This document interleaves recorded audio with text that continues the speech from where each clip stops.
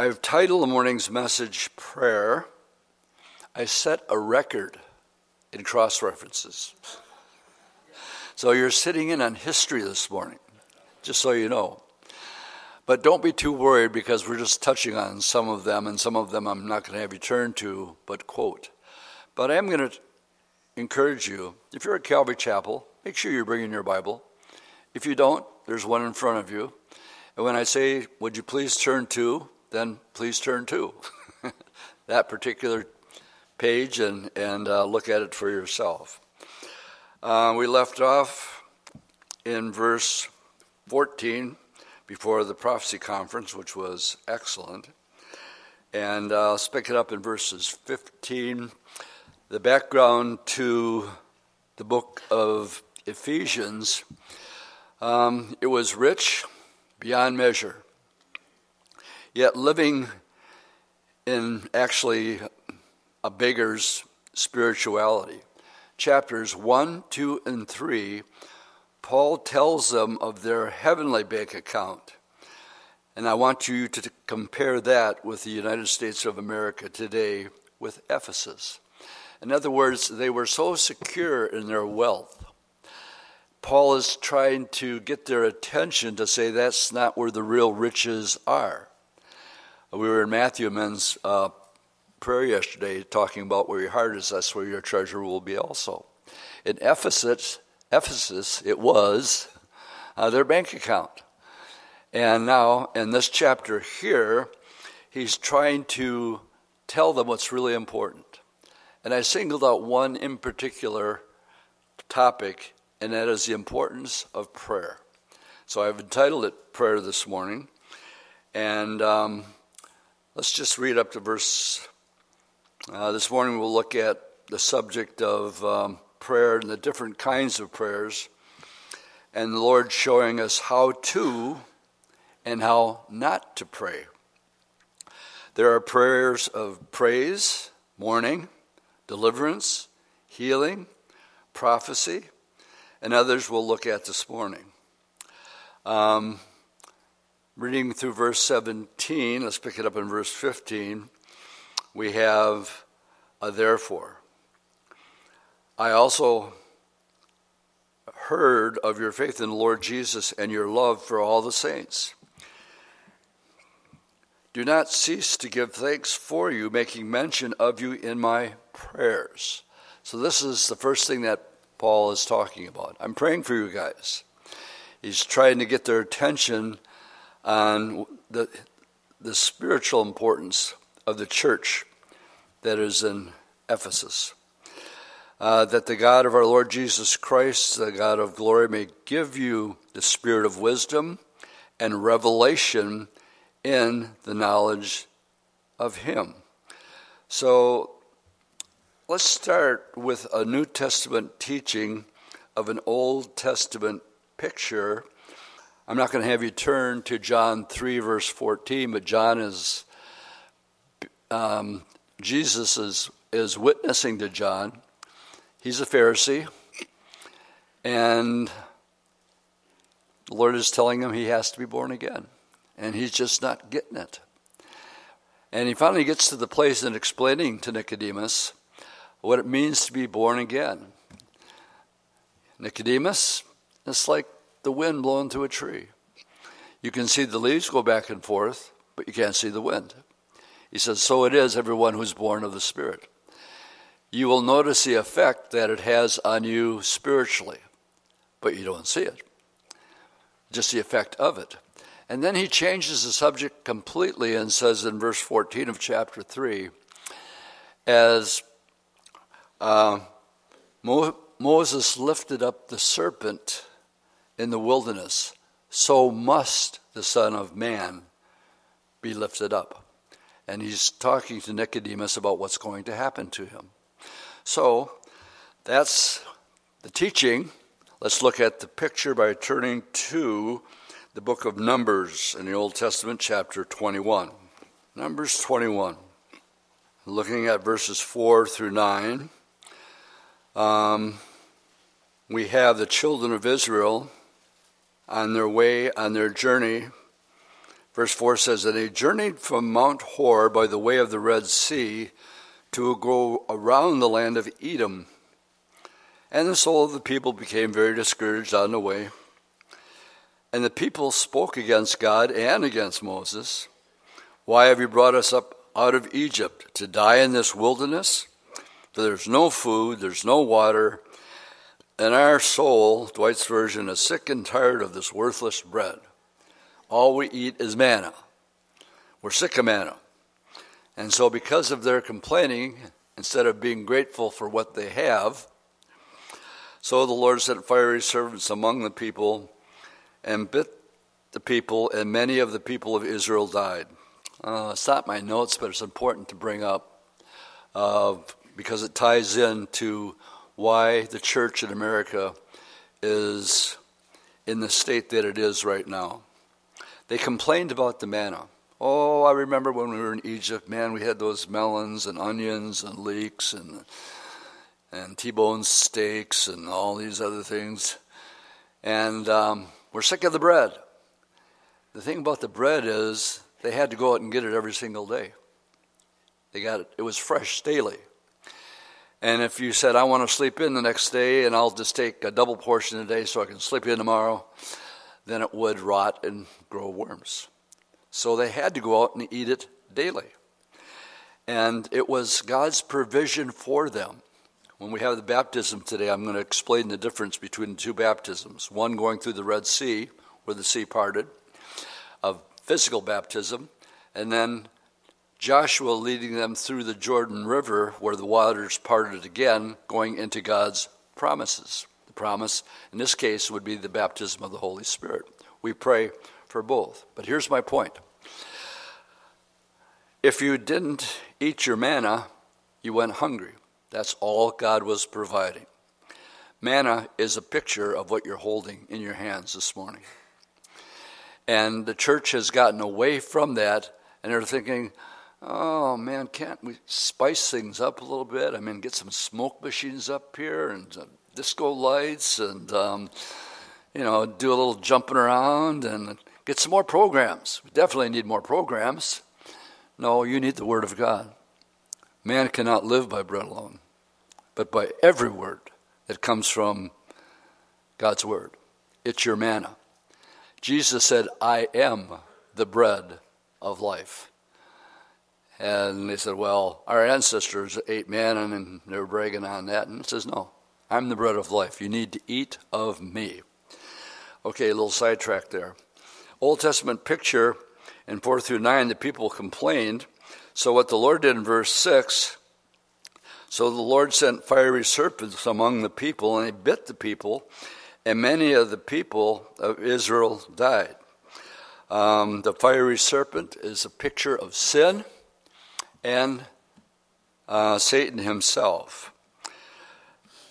Therefore the people came to Moses and said, we have sinned, for we have spoken against the Lord and against you. Pray. Pray to the Lord that he will take away the serpents from us. So Moses prayed. This is a prayer of intercession. He's interceding for the people. Then the Lord said to Moses, make a fiery serpent and set it on a pole. The bronze here is always representative of sin. And he set it on the pole. And it shall be that anyone who is bitten, when he looks at it, will live. So Moses made a bronze serpent. And what we have, bronze, a symbol of the judgment, and the serpent, a symbol of sin, is basically a picture of sin being judged, Old Testament picture. And so it was, if a serpent had bitten anyone, when he looked at the bronze serpent, he lived. My question is, what happened to the people who said, that's crazy. I'm dying here. I just got bit by a snake. And how is that going to help me be healed from where I'm at? And they leaned upon their own understanding instead of doing what the Word of God told them to do. Those that looked lived. Those that did not, they died. And it's really that simple. So our first picture here of prayer is Moses praying for the people. Turn with me to 1 Kings chapter 17. I want to look at verse 1, and I'm going to fill in some of the blanks here. 1 Kings 17 is Elijah the Tishbite of the inhabitants of Gilead. He said to Ahab, "As the Lord God of Israel lives, before whom I stand, there shall not be dew nor rain these years except at my word." Now, I'm going to have you turn to, do I want to go there yet? Let's wait a second. Yeah, let's go. Keep your hand right here and go to James chapter 5. Well, Dwight, we're talking about Elijah here. And if he says it's not going to rain for 3.5 years, well, he's one of the greatest prophets that ever lived. And I'm just an average Joe. Well, average Joe, this is what James has to say to you and I. Verse 13 of chapter 5 of James. "If anyone among you is suffering, let them pray. Is anyone cheerful? Let him sing. If anyone among you is sick, let him call for the elders of the church and let them pray over him, anointing him with oil in the name of the Lord. And the prayer of faith will save the sick, and the Lord will raise him up. And if he has committed sin, he will be forgiven. Confess your transgressions to one another and pray for one another, that you may be healed. The effectual, fervent prayer of a righteous man avails much." Now, verse 17 is very important. Elijah was a man with a nature like ours. Translation, no difference. He had a calling. God called him. One of the guys in men's prayer yesterday was commenting on Curtis Bauer's message from last Sunday, and by saying, have you ever really gone before the Lord and say, "Lord, what do you want from my life?" And it was kind of convicting this person, because the person felt that he'd never really done that. And so what I said, well, let's put what the scripture says about you're talking about right now in full context. The Bible says this about your calling. It says, when you accepted the Lord, whatever state you're in, and I'm not talking about Illinois or Indiana or wherever you are, wherever you're working, when you're called, remain there. And he says, then, if God has something else other than that for you, he will call you out from there. So I say that because I don't want anybody to misunderstand Curtis, because Curtis would agree with me on what I'm saying. He did blow my mind in the prayer room. Totally off subject. His kids, he's got 9 of them, have never seen TV. Never seen TV. And we thought, what? They've never seen a TV show. One of them asked, did they get to see Agenda? And I suppose he let them see that one. But again, having so much, this was a problem with the church in Ephesus, and it's a problem that we have today. So my point here is Elijah's just an average man, no different than you and I. He was just called to be a prophet, that's all. So, let's read on. Elijah was a man with a nature like ours, and he prayed earnestly that it would not rain, and it did not rain on the land for 3 years and 6 months. And he prayed again, and the heavens gave rain, and earth produced fruit. This is exactly what happens in Revelation chapter 11, where it tells us that some of the miracles that they did, that there was no rain in the days of their ministry.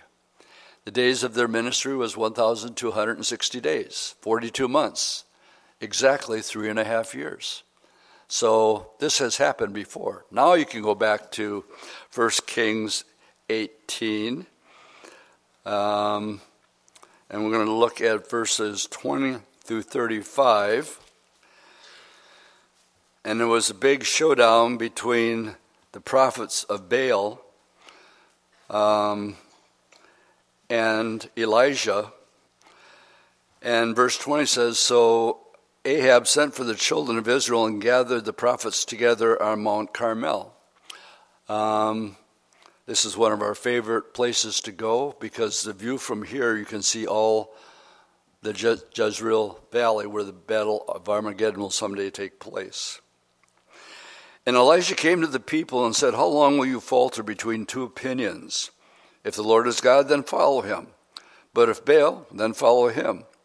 But the people answered him not a word.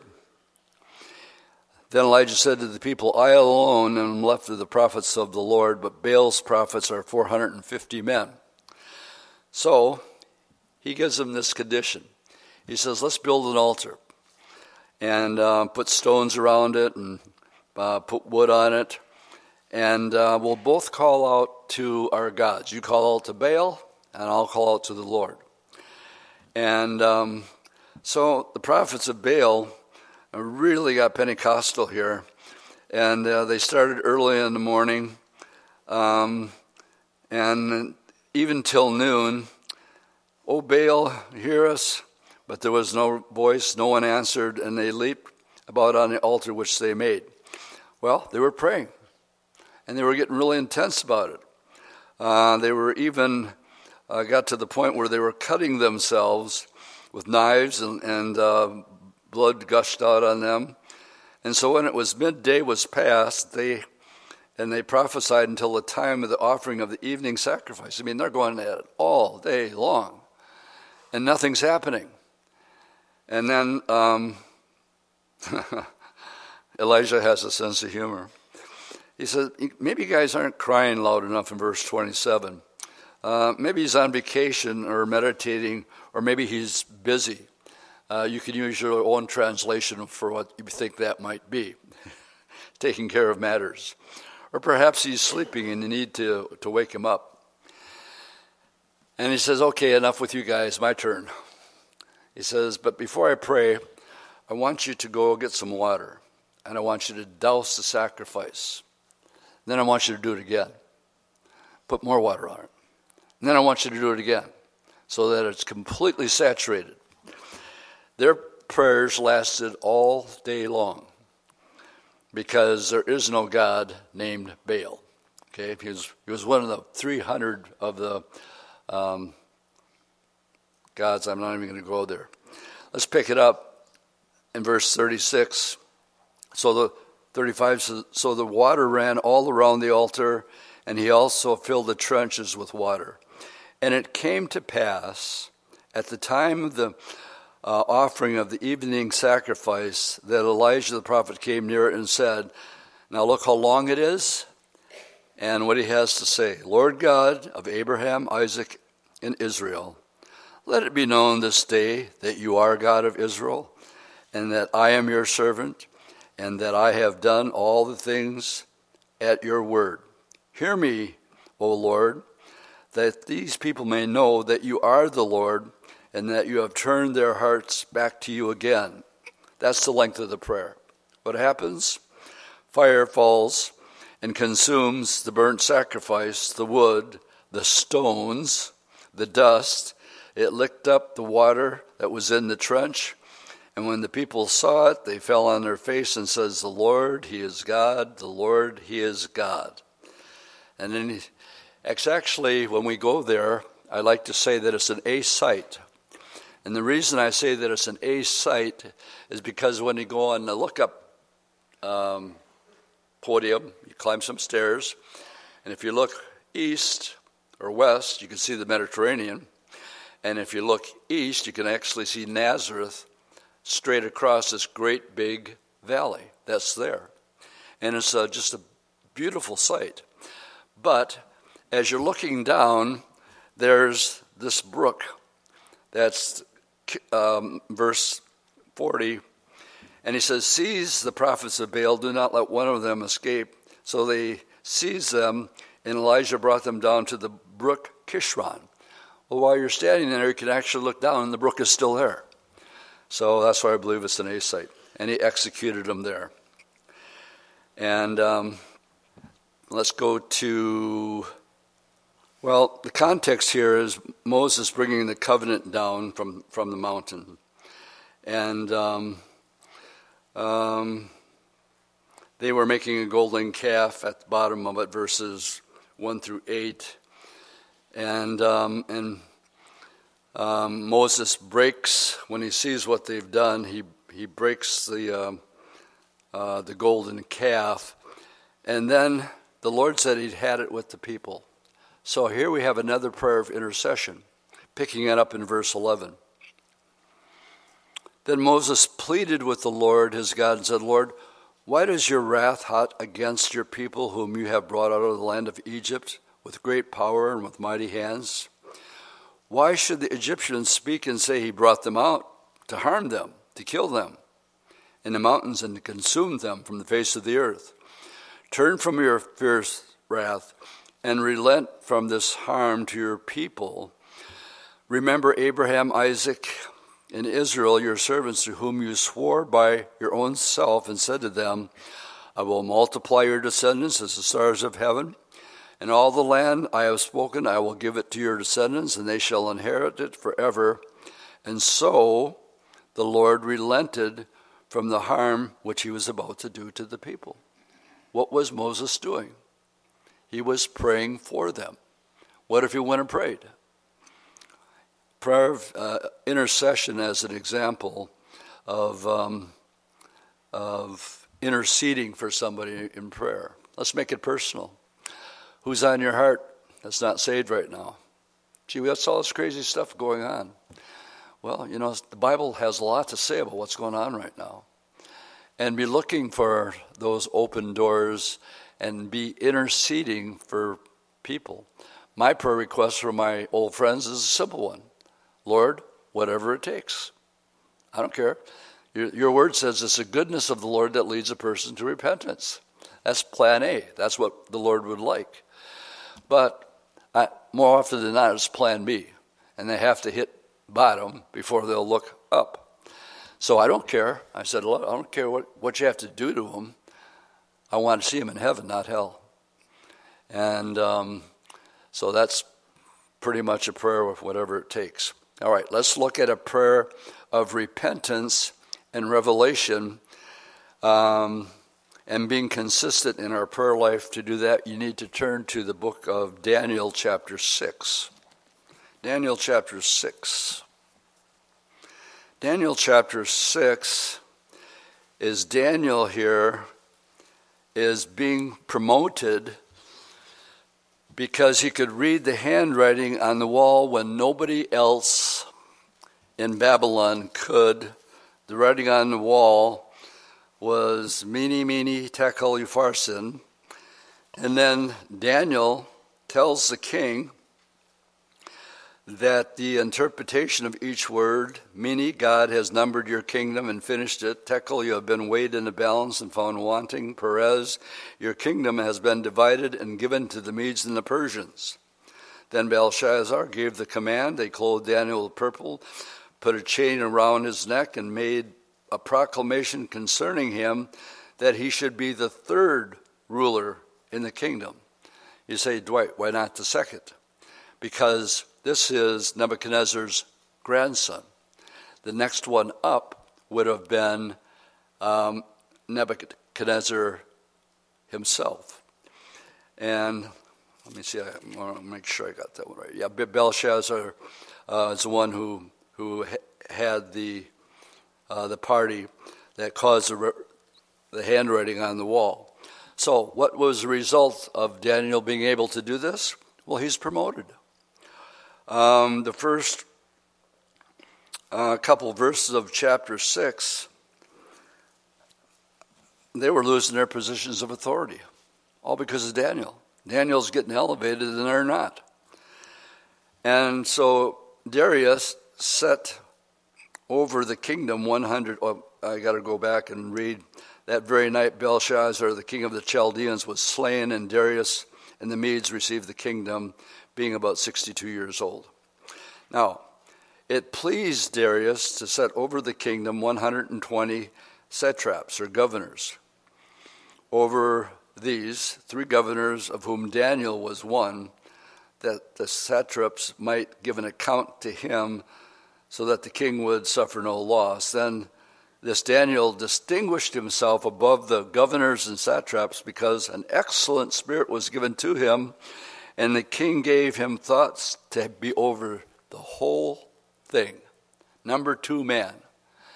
And these 120 people who also had authority saying, we got to get rid of this guy. He's getting way too much power, and we can't find any fault with him.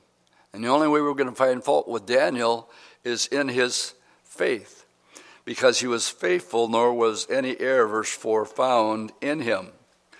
So they thought, we got to snap him. We got to trap him. How are we going to do it? Well, we'll figure out something here, but it's got to have to do with his religion. So they go to the king and they said, we got a great idea. Let's make a decree. You're the king here. And we don't want anybody praying to any other gods except praying to you. And let this decree last for 30 days, except you, O king, shall, if they do it, they'll be cast into the lion's den. So this is the great story of Daniel being cast into the lion's den. Well, what did Daniel do? They're telling him he can't pray. So what does he do? When Daniel, verse 10, knew that the writing was signed, he went home. Now, with the Medes and the Persians, different from Nebuchadnezzar. If Nebuchadnezzar said it was Monday and it was really Tuesday, it was Monday, okay? He could change and do whatever he wanted to. Not so with the Medes and the Persians. If he signed something, he couldn't unsign it. You signed it, and now it's set. So, when Daniel knew that the writing was signed, so now it can't be changed, what did he do? He went home in his upper room with his windows open towards Jerusalem. He knelt down on his knees 3 times that day. So we know that Daniel prayed 3 times daily and gave thanks before his God, which was his custom since early days. So ever since he was small, he's praying 3 times a day. And they caught him, and they go tell the king. He says, you know this guy that you set up to be over everything? And we signed a decree that nobody can pray to anybody but you. Well, there's this Jew over here named Daniel. He's not doing it. He openly is praying to his God. And we find here that Darius was displeased because he realized he's been tricked. So when they told it to him, it says that he was displeased, but only because he was tricked into signing this decree. His heart was towards Daniel, and he tried to figure out every way possible to get him out of the lion's den, but he was unsuccessful. So he gets up early in the morning, verse 19, runs to the lion den and says, Daniel, are you still alive? And Daniel said to the king, O king, live forever. The lions weren't hungry at all last night. They slept cuddled up right next to him, had a good night's sleep. And so they let him out, and then the king said, now I'm going to give another command. The guys who put this decree together, throw them in. And it says that their bodies were torn apart even before they hit the bottom of the cave, and they were killed. So, all that is a result of being faithful in prayer. Now I'll go to this idea about praying 3 times a day. You don't have to turn there. 1 Thessalonians 5:17 says, we are to pray without ceasing. In other words, we're always supposed to be in a state of mind of praying. Now Daniel chapter 9 is a prayer, a different kind of prayer, a prayer of repentance. Well, why are they in Babylon in the first place? Well, they're there for 70 years because they weren't keeping God's law concerning the Sabbath of the land. And Daniel has been there the full 70 years. He is probably 17 when he left. Add 70 years to that. And it tells us that I, Daniel, understood by the numbers of the years specified by the word of the Lord through Jeremiah the prophet that he would accomplish 70 years in the desolation of Jerusalem. Time's up. Time to go home. How's it going to happen? Well, their mistake is they got used to living in Babylon. And they did not repent. They actually became more worldly. Of all the Jews that were sent there, only 50,000 of them returned. So beginning in verse 3, I'm not going to read this, through 19, I'll read verse 3 and 4 so you get a feel for it. Then I set my face toward the Lord God to make my request by prayer and supplication with fasting, sackcloth, and ashes. And I prayed to the Lord my God and made confession, O Lord, great and merciful and awesome, with those who love him and those who keep his commandments. We have sinned. So the first 19 verses, I like to call it an escalating prayer. It intensifies. When you read verse 19, sort of reaches a crescendo. And he says, O Lord, hear. O Lord, forgive. O Lord, listen. O Lord, act. Do not delay for your people's sake. My God, for your city, for your people are called by your name. Interrupted. His prayer gets interrupted by Gabriel. Gabriel just shows up. One of the prayers that we pray are prayers of repentance. When you get saved, part of the process of salvation is repenting and turning. Good place for an amen. What's Daniel doing here? He's turning and repenting. And he's doing it on behalf of a whole nation. And then I add on to this, along with prayer and repentance, comes revelation. Interrupts the prayer, and he tells Daniel in verse 23 that you are greatly beloved.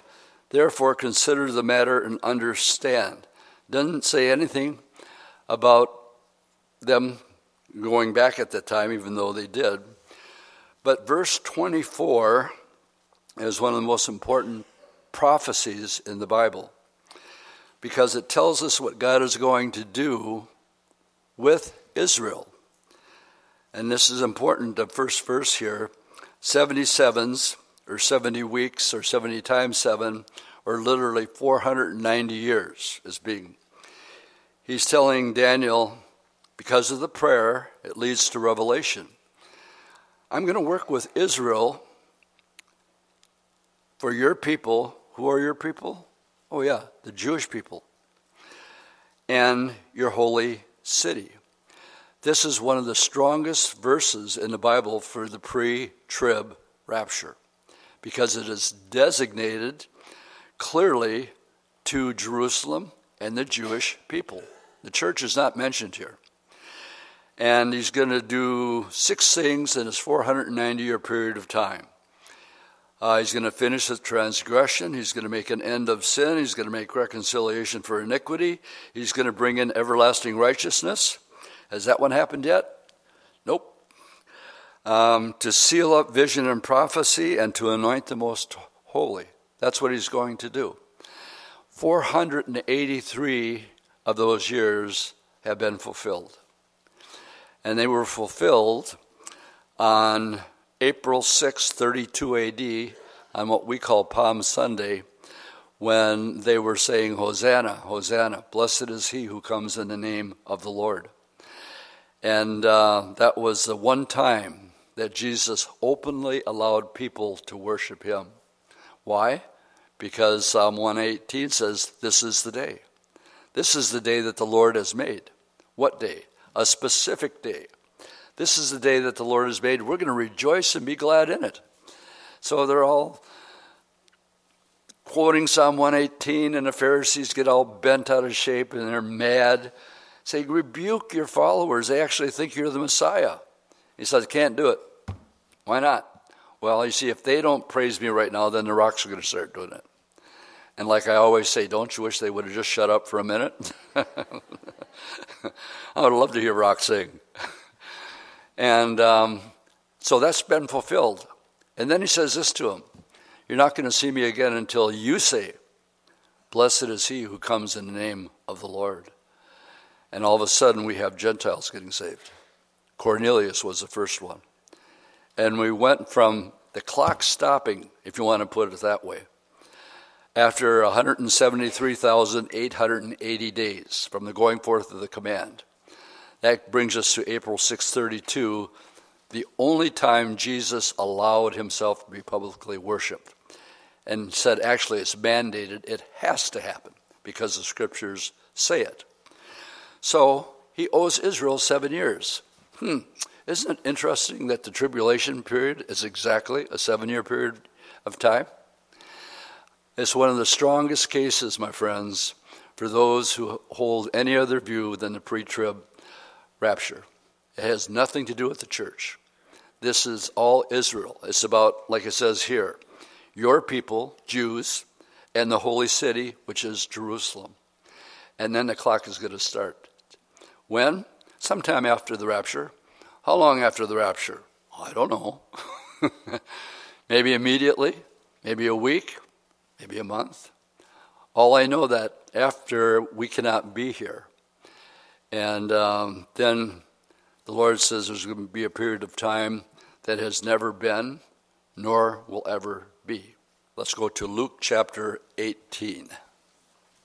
Luke chapter 18, verse 1, begins by saying, then he spoke a parable to them that men ought to pray and do not lose heart. So when your heart is heavy, the Lord says, cast your cares upon me, because I care for you, and I'll give you peace, a peace that passes human understanding. But you have to pray to do it. It just doesn't happen. A good picture of God never twisting your arm, he gives us instructions.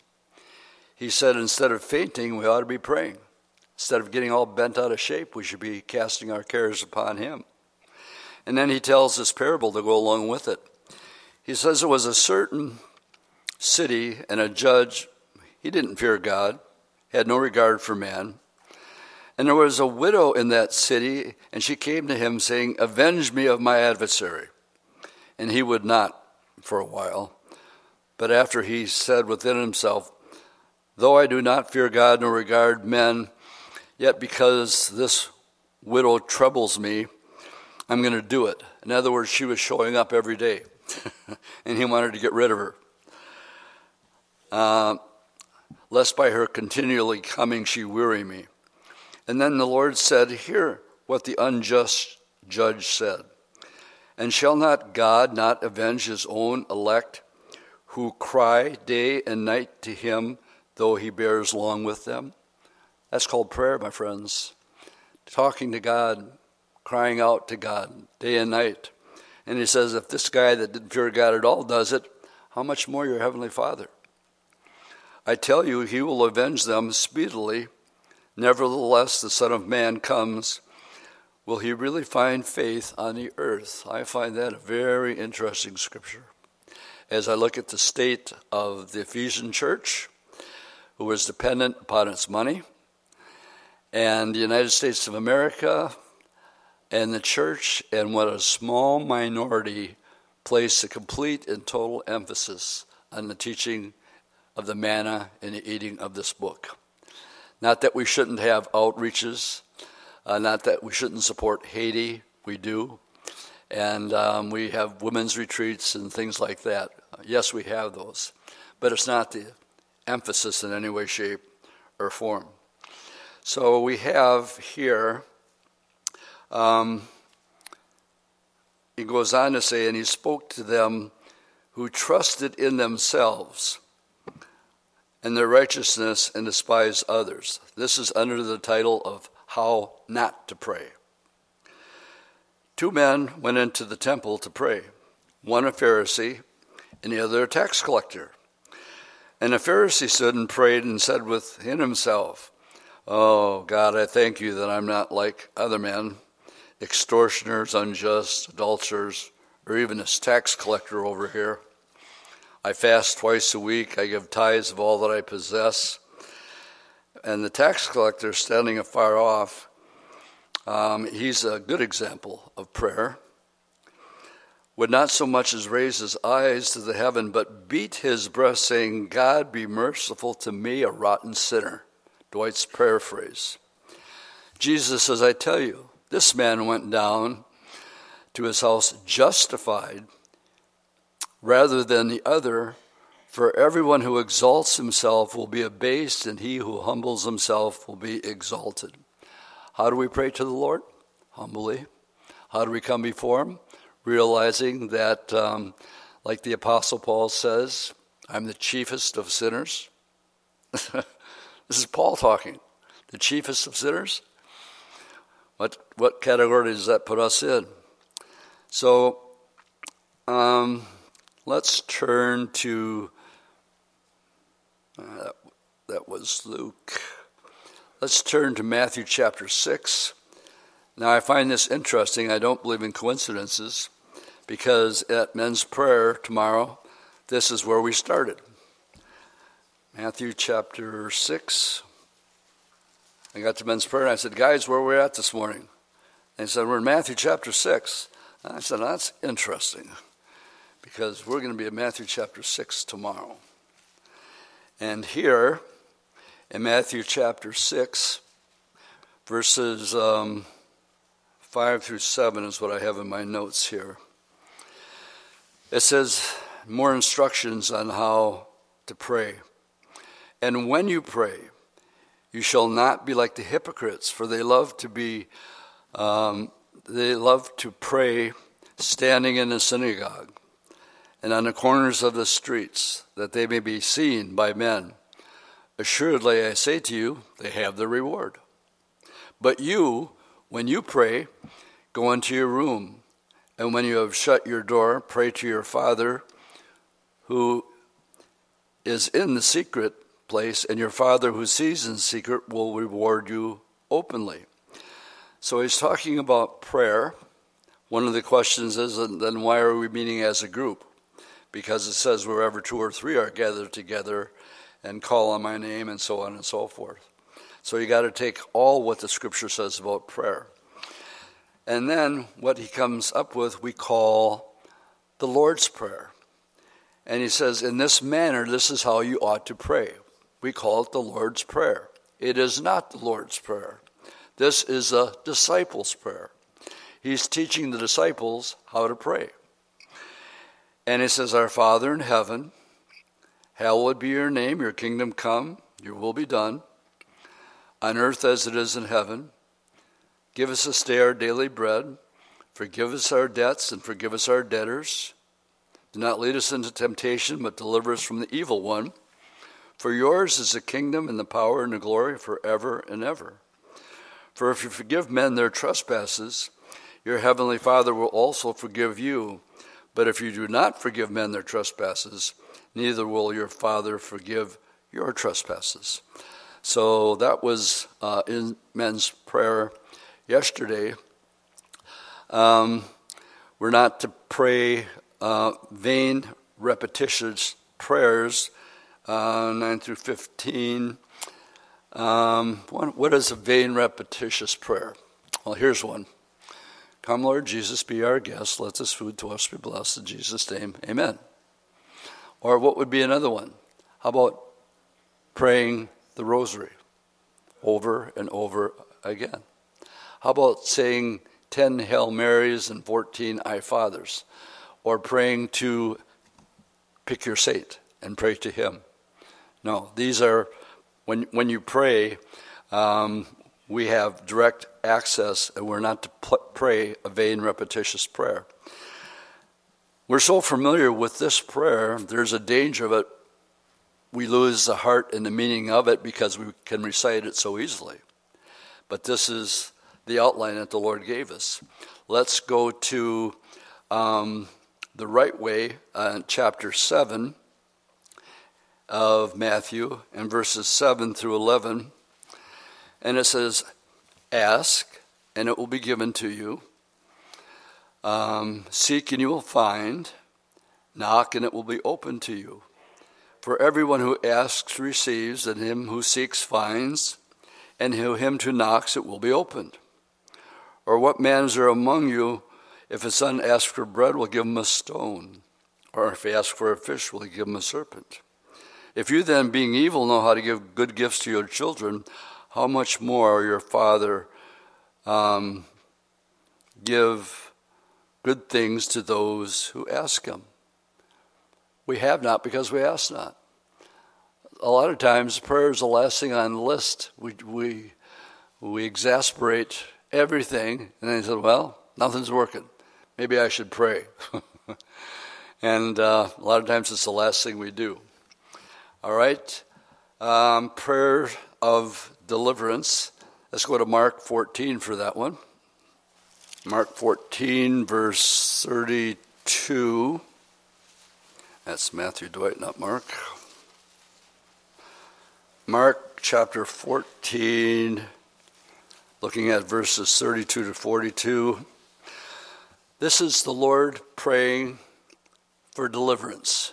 He's in the Garden of Gethsemane, one of the most important prayers in the Bible. Then he came to the place which was called Gethsemane, and he said to his disciples, sit here while I pray. And he took Peter, James, and John with him, and he began to be troubled and deeply distressed. And he said to them, my soul is exceedingly sorrowful, even to death. Stay here and watch. Now, this preacher cannot in any way, shape, or form articulate what Jesus just said, because we're talking of the sins of the entire world, and he knows what they are, and he knows that they're going to be placed on him. And he says, this is so sorrowful, even to death. Stay here and watch a while. And he went a little farther, and he fell on the ground, and he prayed that if it were possible that this hour might pass from him. He says, Abba, Father, all things are possible for you. Take this cup away from me. Nevertheless, not what I will, but what you will. What does the Bible say in John? For God so loved the world that he gave his only begotten Son. They were one. They've never, ever been separated throughout all eternity. They have always been. Jesus is aware that the Father is going to turn his face on him here and be separated from him. And I think it was more than I can put in words what that means. So much so, the Lord is saying, if there's any other way, then I want that. But there was no other way. Nevertheless, not my will, but thy will be done. Then he came and found them sleeping. And he said to Peter, Simon, are you sleeping? Could you not watch 1 hour? Watch and pray lest you enter into temptation. The spirit truly is ready, but the flesh is weak. Now we know we ought to pray. Somebody want to give me an amen on that? And how often don't we do it? Lots of times. I should be praying this thing through. Take time until I hear what the Lord has to say. And Lord, let's make it so we don't argue about this and let it be your will done. I just need to know what your will is. And what your will is what we will do. And so we find here the prayer in Gethsemane. And now I want to take you to the Lord's Prayer in John chapter 17. We're getting close to winding this thing up, so hang in there. But I want to read Jesus' prayer. This is the Lord's Prayer, and I'm just going to read it and let it speak for itself. Jesus spoke these words. He lifted his eyes to heaven and said, you know what I find interesting about that? If I said, okay, everybody, let's pray, what would you do? We'd go like this, won't we? When Jesus prayed, what did he do? He lifted his head up. That blew me away the first time I read that. Father, the hour has come. Glorify your Son, that your Son may glorify you. as you have given him authority over all flesh, that he should give eternal life to as many as you have given him. And this is eternal life, that they may know they may know you, the only true God, and Jesus Christ whom you have sent. I have glorified you on the earth. I have finished the work which you have given me to do. Oh, how we want to say that. And now, O Father, glorify me together with yourself with the glory which I had with you before the world was. I looked up and lost my place. I'll find it quickly. I'll just pick it up in verse 7. Now they have known you that all things which you have given me are from you. For I have given to them thy words, which you have given me, and they have received them, and have known surely that I came forth from you, and they have believed that you sent me. I pray for them. I do not pray for the world, but for those whom you have given me, for they are yours. And all mine are yours, and all yours are mine, and I am glorified in them. Now I am no longer in the world, but these are in the world, and I know to you, Holy Father, kept through your name those whom you have given me, that they may be one as we are one. And while I was with them in the world and kept them your name, those whom you gave me I have kept, and not lost one of them, except, of course, the son of perdition, that's Judas Iscariot, that the scriptures might be fulfilled. But now I come to you with these things, and I speak to the world, that they may have my joy fulfilled in themselves. I have given them your word, and the world has hated them because they are not of the world, just as I am not of the world. One of the guys we're praying for literally has his whole family hating him because he's a Christian. And he goes through this day after day after day after day. And believe me, when he comes to men's prayer, he's home with family. And because he doesn't have any other family, because the rest of his family all hate him. I do not pray that you should take them out of the world, but that you should keep them from the evil one. They are not of the world, just as I am not of the world. Sanctify them by your truth. Your word is truth. As you sent me into the world, I also have sent them into the world. And for their sakes, sanctify myself, that they also may be sanctified by the truth. He was praying here for his disciples. The next 5 or 6 verses are all about you and me. I do not pray for these alone, but also for those who will believe in me through their word.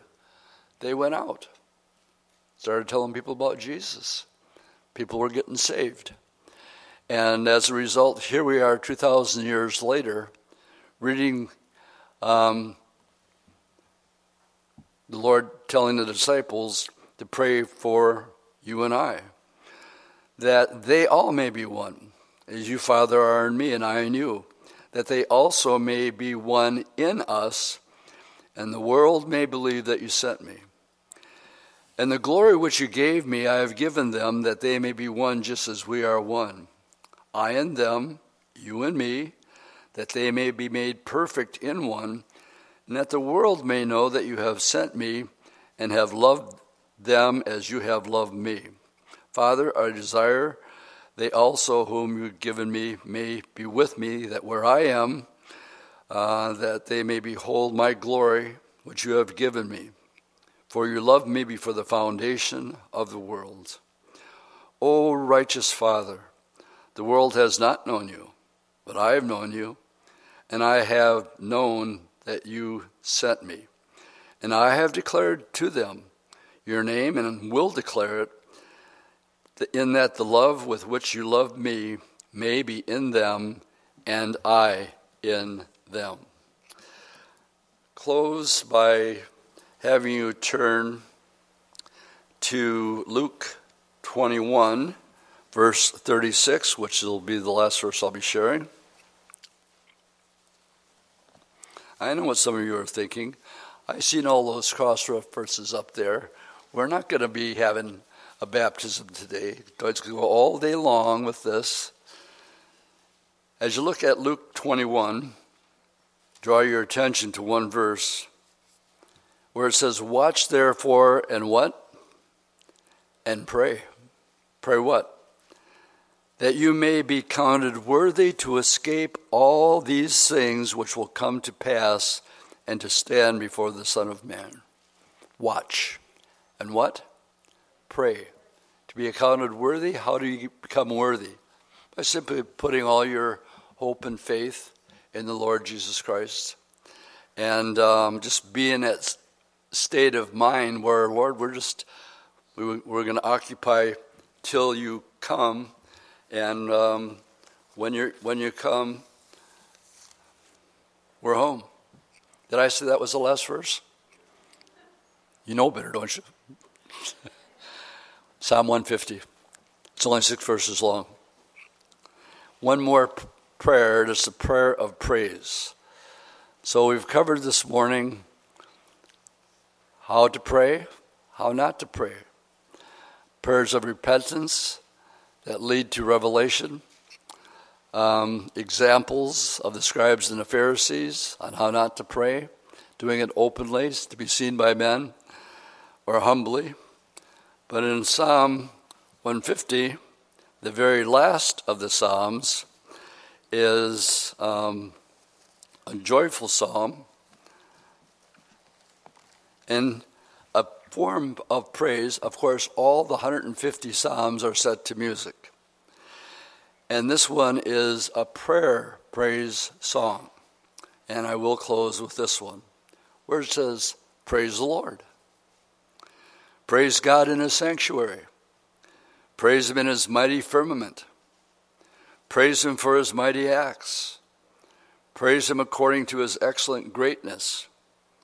Praise him with the sound of the trumpet. Praise him with the lute and the harp. Praise him with the timbrel and the dance, and praise him with stringed instruments and flutes. Praise him with loud cymbals. Praise him with loud sounding cymbals. Let everything that has breath praise the Lord. And all God's people said the last part, praise the Lord. And we got a special song that we dug out. We haven't sang it for a long time, and I ran across it. And I said, Eric, this would be a great closer. So let's pray, and we'll close with this song. We could stand. Lord, as we observe Paul dealing with the church of Ephesus, and you tell us clearly that God cannot serve money and you, and wherever our heart is, that's where our treasure will be. If we're in love with you, then we'll be talking with you and having fellowship with you. And as we go through your word this morning, Lord, and just look at the different aspects and characteristics of prayer, I hope it be a part of our life like it was with Daniel, that we have a routine of walking and talking with you. And we thank you for the unspeakable privilege of being able to come boldly, as your word tells us, before the throne of grace, knowing it's because of grace that we can have this boldness. And there is no condemnation for those of us that are in you. This is wonderful, Lord, and it brings us to the point that we want to bless you and thank you with gratitude. And in this case, Lord, through song. In Jesus' name, amen.